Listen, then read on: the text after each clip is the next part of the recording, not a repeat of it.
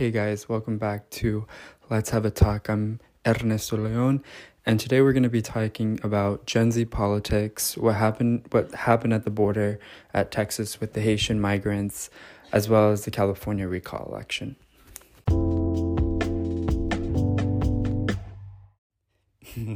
So the first thing I wanted to start off by doing is apologizing for such a long hiatus that I was away.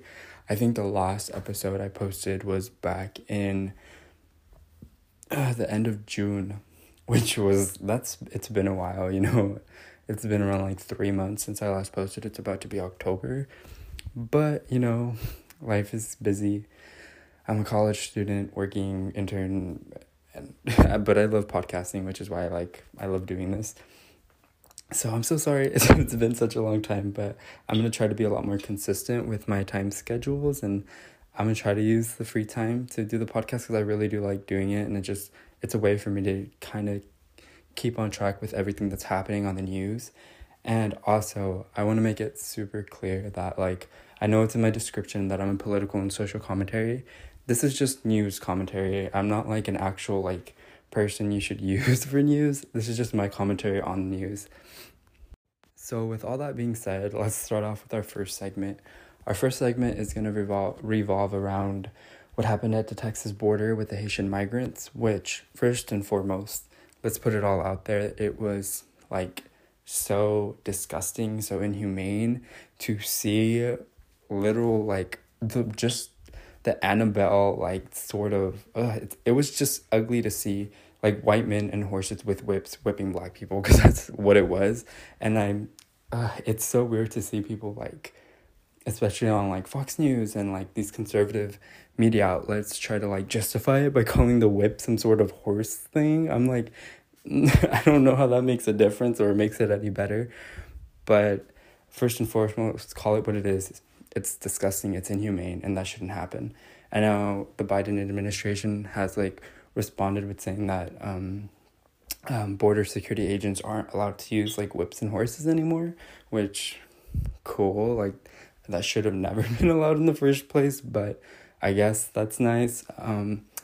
But I don't really okay, I think this is where it's gonna get a little because as someone who's a Gen Z progressive, and I did vote for Biden, I never voted for Biden with the intention of him being as progressive as I view the world, if you get what I mean. I knew he's a very moderate liberal, we're kind of going to touch, because I'm not doing the segment on what happened in Afghanistan, but it's going to relate to what happened with the border in a bit. But it is so crazy to me that under the Trump admin, Title 24, 42, I forgot which order the numbers went in, but it banned migrants from trying to seek refuge because of COVID-19. Right, he put that in place. Well, currently, the Biden admin is still trying to keep it and fighting in courts to do so. So, for people who are also progressive and are super into pro-immigrant rights and stuff, I think it's super important to advocate that no matter who you are or what's happening, you should always be able to seek refuge. And I know the UN has came out and said what the United States did was it broke UN law, because you're always supposed to seek refuge from people who, Haitians in their own country, are dealing with a massive effects of climate change, which I know a lot of conservatives like to argue that, oh well, climate change is it's been contributed by all, and I know most of them don't even believe it's man-made, and some of them are smart enough and realize that it is. But one, they're dealing with that. Two, I know they dealt with a coup to literally kill their president, so they're actual escaping people who need refuge, and it's so oh my gosh, to see them actually get here, and be treated that way, it's so nasty and ugly, and it's sad to see that the person you voted for and kind of promised that change isn't delivering on it. And a lot of people want to kind of touch on the colorism effect that this has. So just because I view it as that there is colorism involved in the way sort of like Americans and just the global community in general has reacted to the way Haitians were treated. Although I'm not like I said before, the UN came out and said that, hey, that's like, we have human laws put in place that they're seeking refuge, the United States should have given to them. And I'm not saying that some moderates and some conservatives don't have points when they say things like, hey, like, Haitians, this isn't like a new thing. Haitians have been fleeing Haiti for a while, and a lot of them went to South America. And I know in Brazil they were like offered jobs, but as soon as those like construction jobs were over, they were immediately like sort of deported out of Brazil. And they like, many of them, I know Chile is also offering some Haitians like refuge, and even throughout Mexico, I know Mexico is horrible at treating like migrants that come to the Mexican border. And when people bring up the point that, hey, like a lot of Haitians went all the way to South America and walked all the way, through the southern border to the American border, I get it. People are angry, but I think people have to also understand is that they walked through third world, second world countries. I think the fact that they fled their country already, the fact that like a huge hurt, like their freaking homes were thrown down because I think there was a big flood, and I know there was a big flood in August that caused a lot of like environmental damages. A lot of people's homes were ruined. The political environment in Haiti, like I said before, there was a coup. People tried to kill the president and take over the government. Like, they're in really dire circumstances, and the fact that like they left their home, they're not seeking just for like to go to Guatemala or Honduras or Nicaragua or even a lot of the Southern American countries that are also struggling in terms of poverty, right? And so is Mexico. They were seeking for real change and to better their lives in America, and America has room. I think a lot of people are also making the claim that, hey, and like I said before, I see the validity in that argument that like, hey, like other countries can help. But I think people should realize is that people don't just want to settle for like they already lost everything. I think they want to like get a life that offers a lot more, than going to Guatemala and still having to deal with poverty, because most Guatemalans are dealing with poverty. They wanted to come to America, and like work their way up, which is hard in itself, but that's a whole separate conversation. And like, oh my gosh, I get so off track, but I was talking about the colorism effect of this all, is that, not to say that like our communities and America and so many other communities throughout the world weren't like disgusted by the treatment and everything.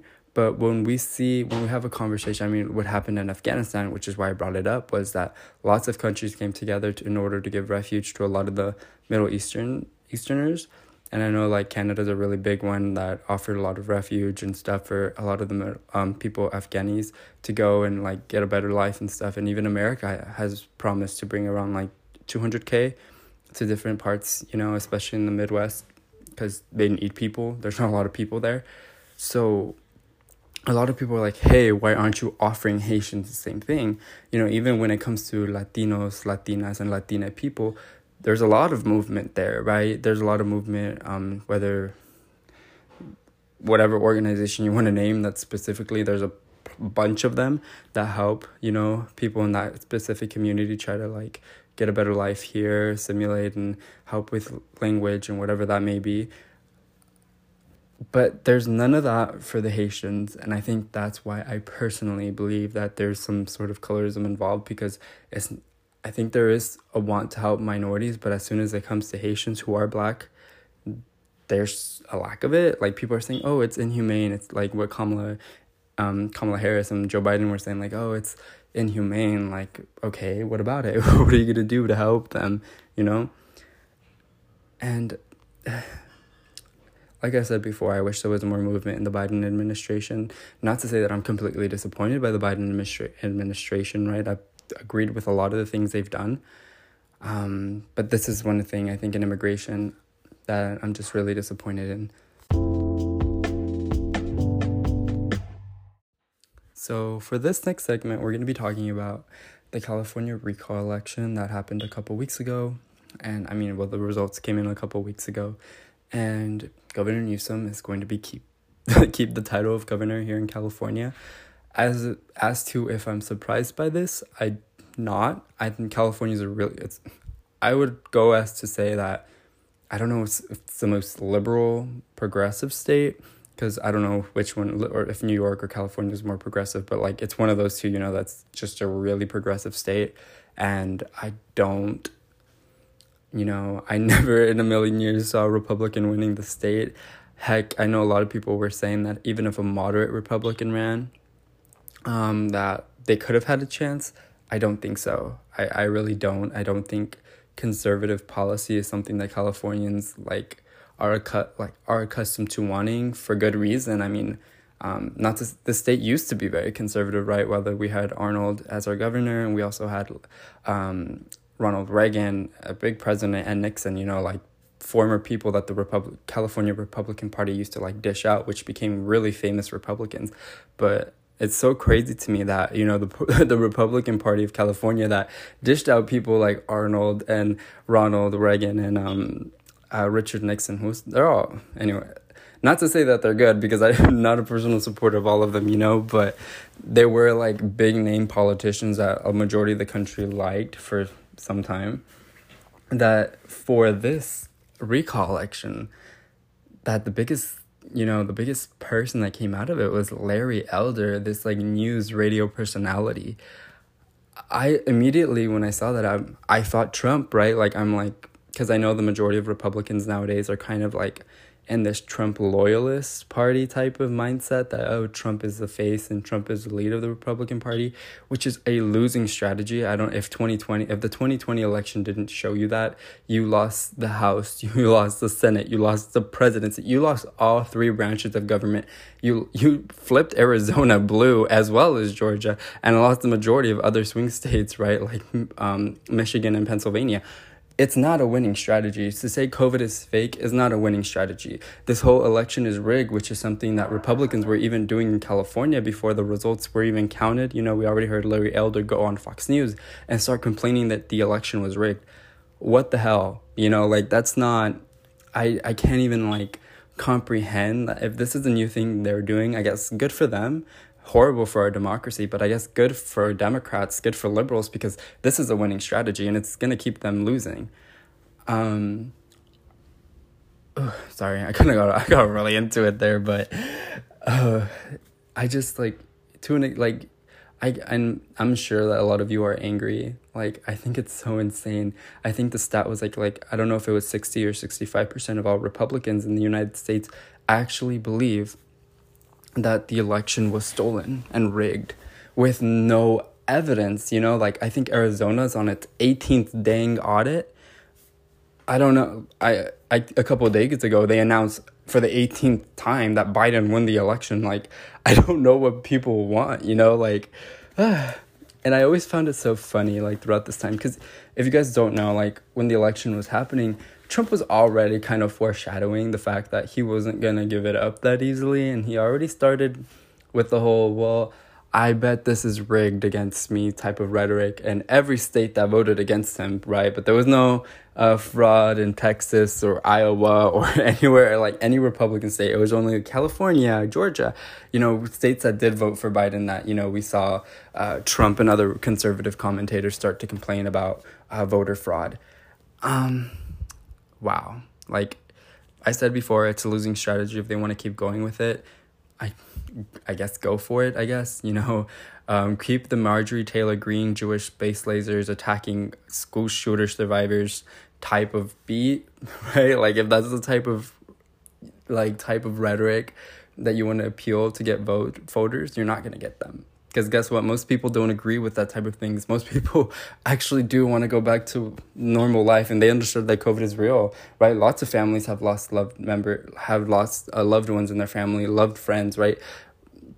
Know someone that's lost someone. So we need to stop with the rhetoric, and the Republican Party really needs to do something about the vaccine hesitancy that a lot of their constituents have because of people in their media circles, like Tucker Carlson, by the way, which every single Fox News host is vaccinated, if you didn't know, like, but their audience isn't. Isn't that funny? Like, sometimes you just have to sit back and kind of like think, critically think, be like, hey, you know, I'm watching Tucker Carlson.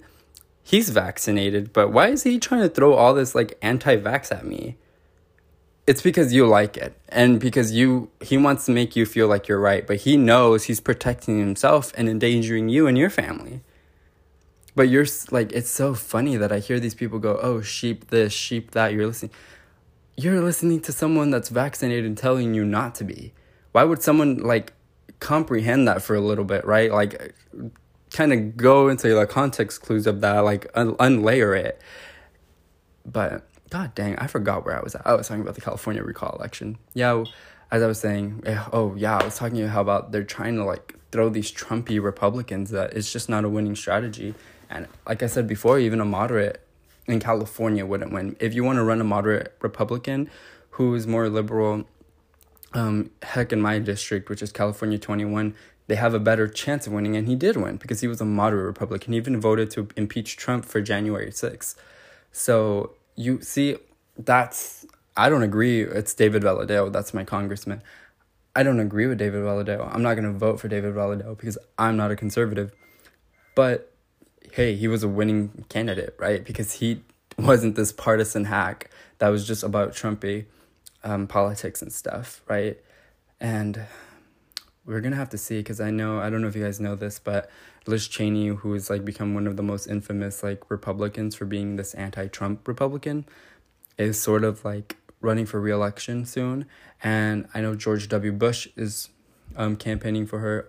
All horrible people, whether you're on a Trump, Bush, or Cheney. I find this all hilarious that they're trying to figure out where they're at. Trump is the person running against Liz Cheney as a congresswoman for the state of Wyoming is a Trumpy. It's their Trump approved. I don't even know, like Trump, what is it called? Endorsed. There we go. And we're going to have to see. This election is kind of important because it's going to let us know if the Republican Party will be able to produce candidates that aren't Trumpies. If it will be able to have candidates that are okay with being a more Reagan conservative in terms of like more classical traditional Republicans compared to this like newer brand of Trump Republicans, which is what I call them because I don't know what else to call them, you know. Because they are very different in terms of views of democracy, I guess, you know. Not to say, at the end of the day, Liz Cheney voted with Trump 92% of the time. I know most recently, like, she went to a media outlet, I think it was on 60 Minutes.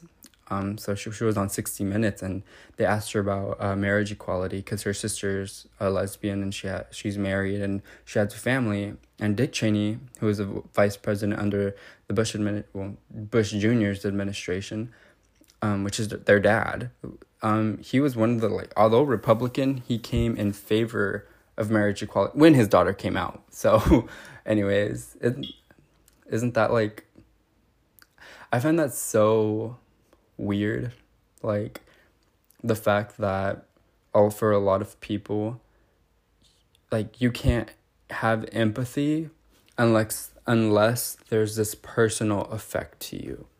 So like what happened with Dick Cheney, you know, he was anti-gay marriage until his daughter was, you know, she came out as a lesbian, and like to then support gay marriage, you know, that happens. I think that happens a lot of the time, I guess, because I guess it gets you the influence. But it's so sad that it takes something like that, like someone that you like know to end up supporting something, because you don't have to be a woman to understand the sexism that happens in the workplace, how uncomfortable, you know, some certain situations women can be placed under, right?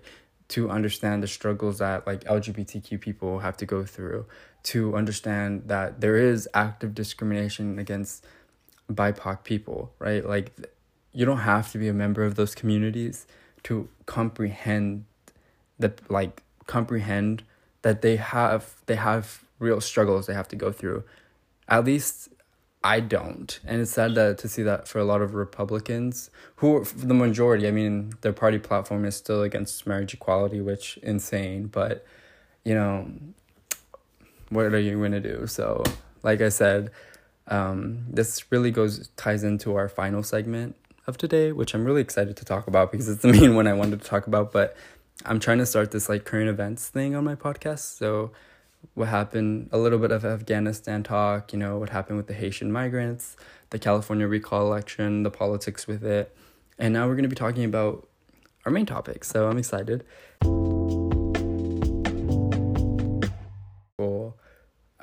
Article, I'm sorry. I work as an intern for the news, so like I'm used to writing articles. For our final segment, we're going to be talking about Gen Z politics, because there's been a lot of articles that have been coming out in the last couple weeks and months that have to do with Gen Z, because we got to see how they really voted in this last election, the last midterms, and it is so interesting. I'm such a political junkie. This episode, I think, is the first one where it's pure politics. I usually do a lot more social themed episodes, but I'm gonna try to keep my political ones kind of short, brief, gets you to the point what my opinion are on things. So I think The View did a segment today.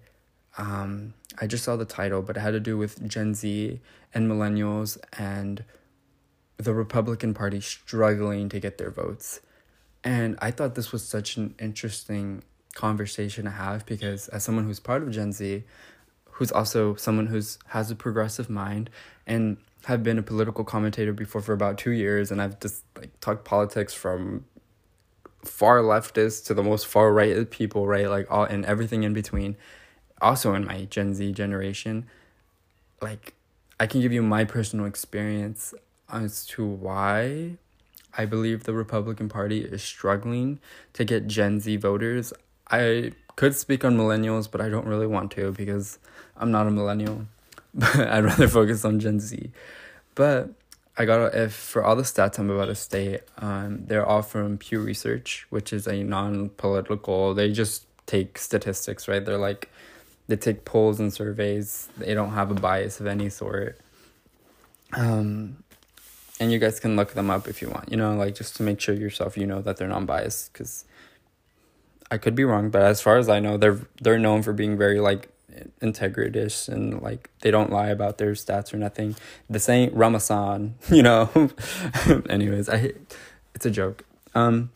So around 22% of all Gen Z approved of Trump during his 4 years in presidency, compared to the 77% of Gen Z that disapproved of Trump throughout his presidency.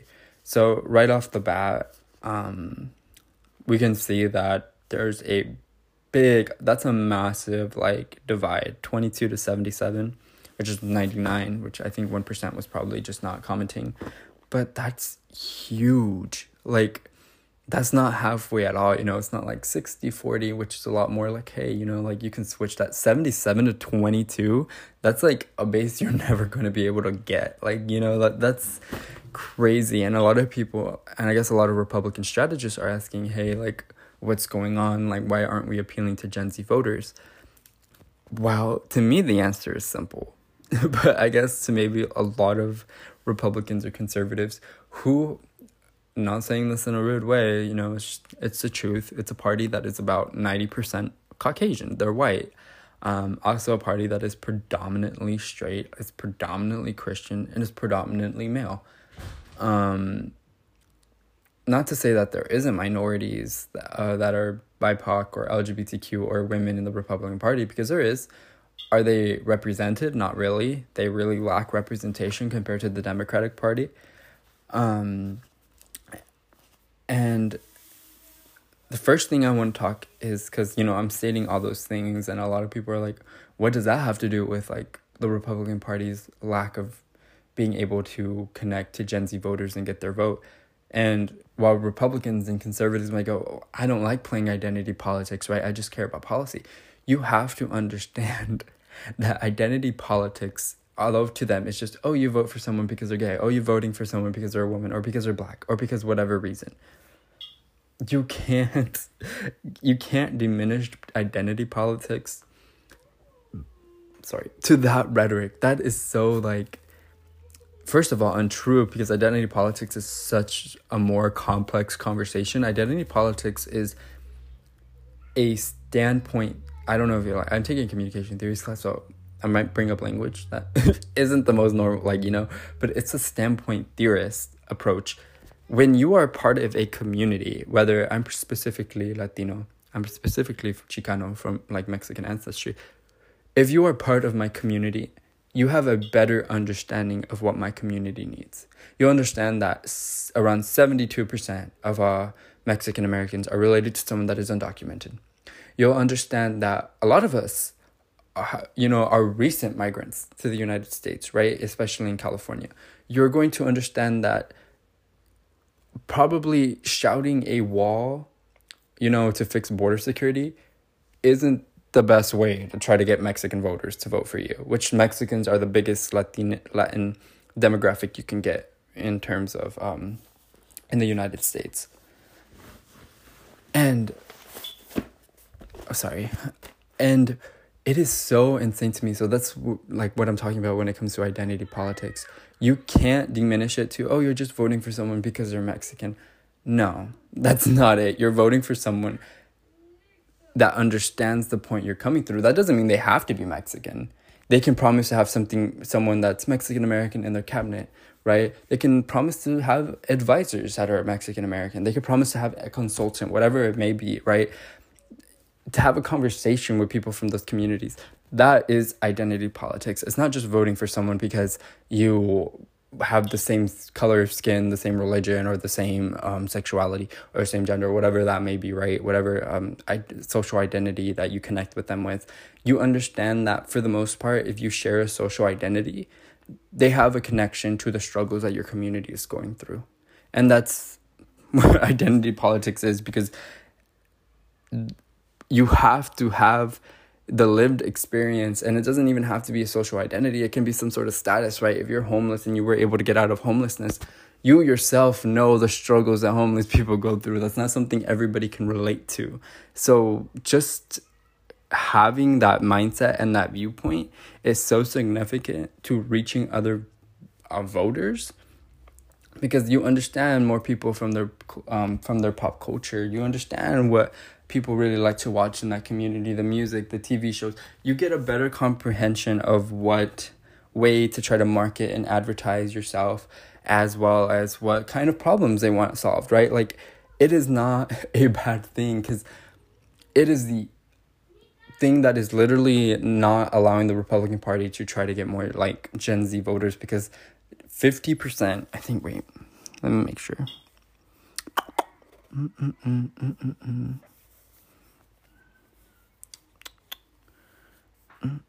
Yeah, 52% of Gen Z is white. 1 in 4 are Hispanic. 14% are Black. 6% are Asian, and 5% are mixed or Native American. So only 52% of all Gen Z is like white. And even within that vote, most of the white people in Gen Z are voting for Democrats.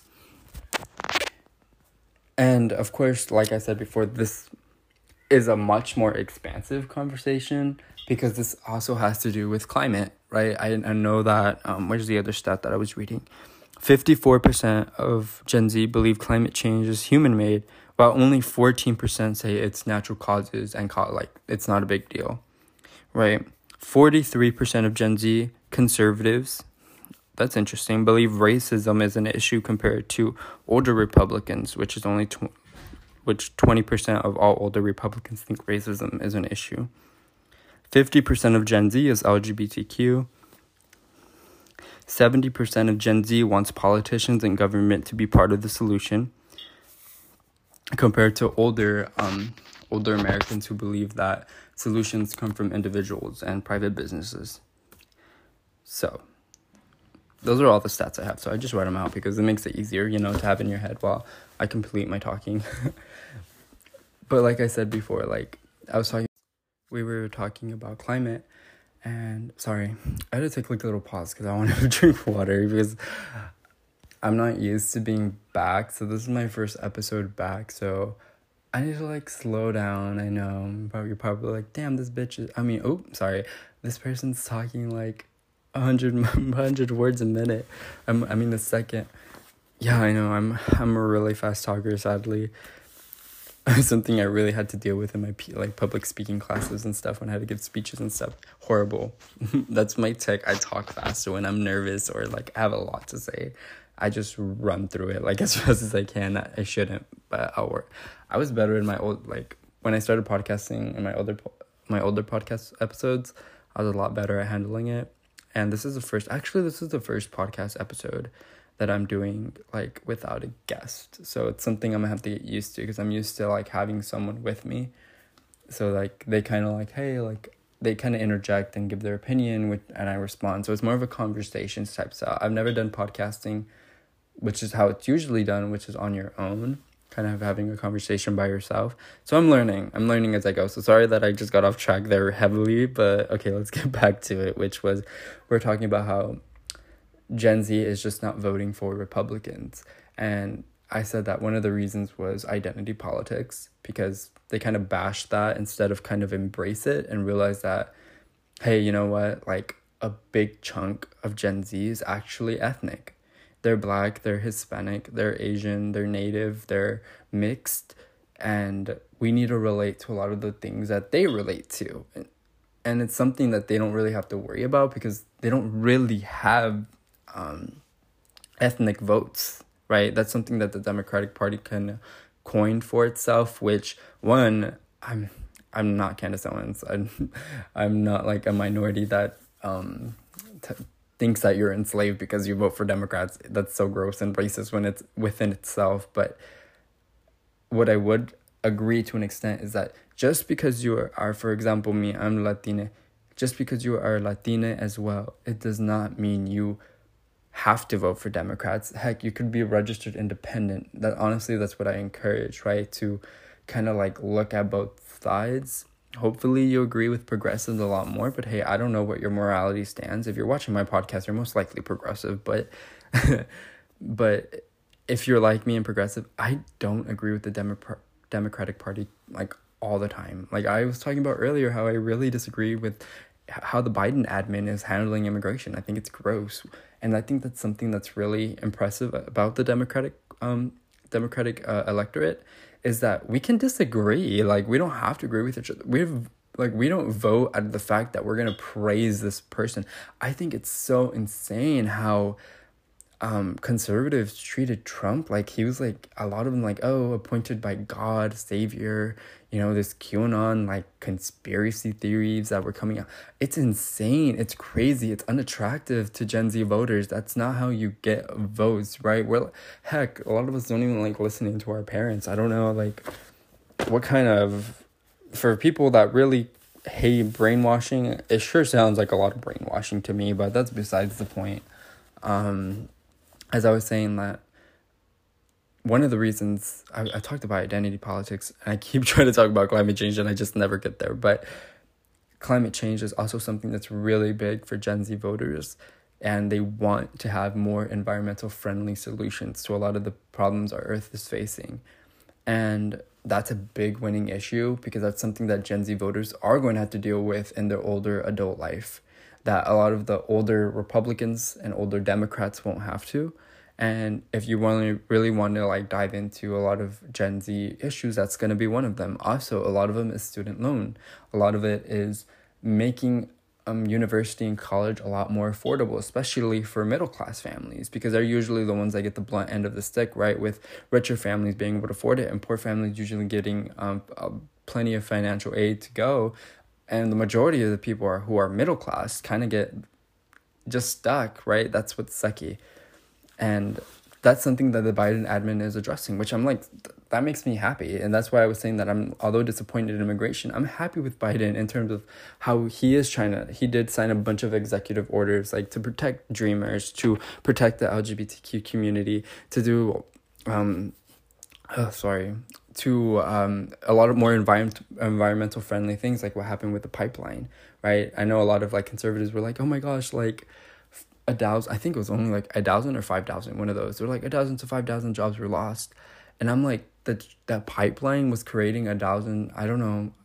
Wait, give me 1 second, because I want to give you guys the accurate number, because I don't want to give you guys a fake number. Did I plan on talking about the pipeline? No. but I did, and now I have to remember, right? Like, I have to remember all the facts. Oh, the Keystone XL pipeline line in South Dakota. I was in Nebraska, my bad.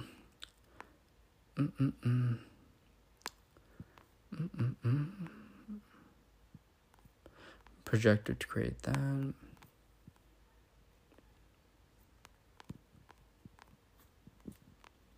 Okay, yeah, I was right. Around 1,500 jobs for about 2 to 3 years, 5 years, 1 to 5 years, and only create around 50 jobs permanently, like for the rest of their life. That's not impressive. I'm sorry, but people that were defending that's not impressive. That's not an impressive thing to have 50 jobs for people to have for the rest of their life. You want good, secure jobs that people can have a stable life on, especially when a lot of people rely on healthcare from their job employment. So it's not something that that's not something I'm recommend. So I don't care that was taken away. And a lot of people are like, what about those families that were part of it? Get them something better. They deserve better. And that's why a lot of people want to invest in green energy jobs. One of the biggest jobs that's growing in the economy right now is solar panel installers. That's a really big that's happening that has to do with renewable energy, solar power. And it's the most growing one. And Biden has been talking about it, and he's trying to pass legislation on it.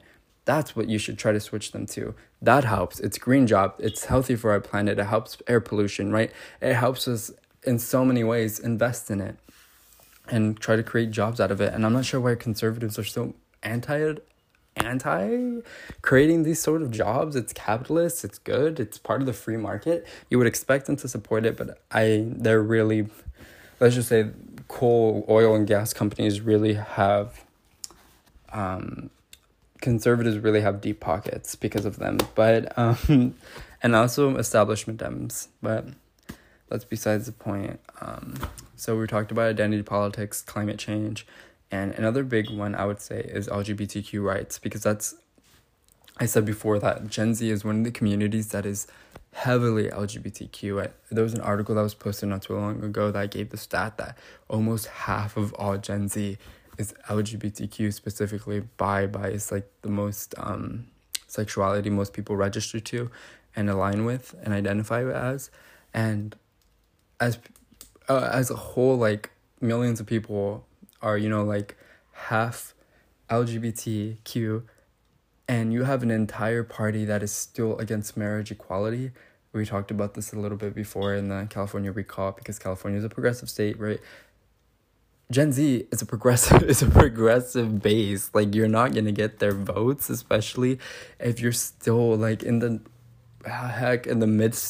middle ages thinking like that. That's so gross. I don't even know. I think the Middle Ages was even more progressive in terms of sex, but it's so insane to me.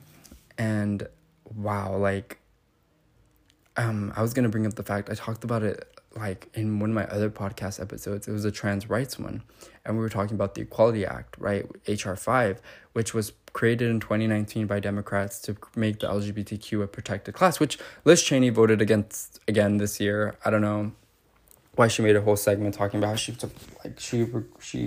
sad that she was against marriage equality. She was wrong. I don't care. Your words are something, your actions are another. And as I was saying, like, Democrats created HR 5, the Equality Act, to make the LGBTQ a protected class in 2019. Around 18 Republicans voted for it. Go to 2021. It went down to 3 to 5 Republicans voting for the Equality Act. It went down. It went lower. Like, you would expect that to go up, not down. But for some reason, more traditional conservatives were more in favor of it, and the Trumpy ones aren't. It's a whole issue that I wish I understood to an extent, but I don't. And what I do understand is that you're never going to get Gen Z votes with such a backward thinking mindset. So yeah, I hope you guys enjoyed this episode. I know it was not the best.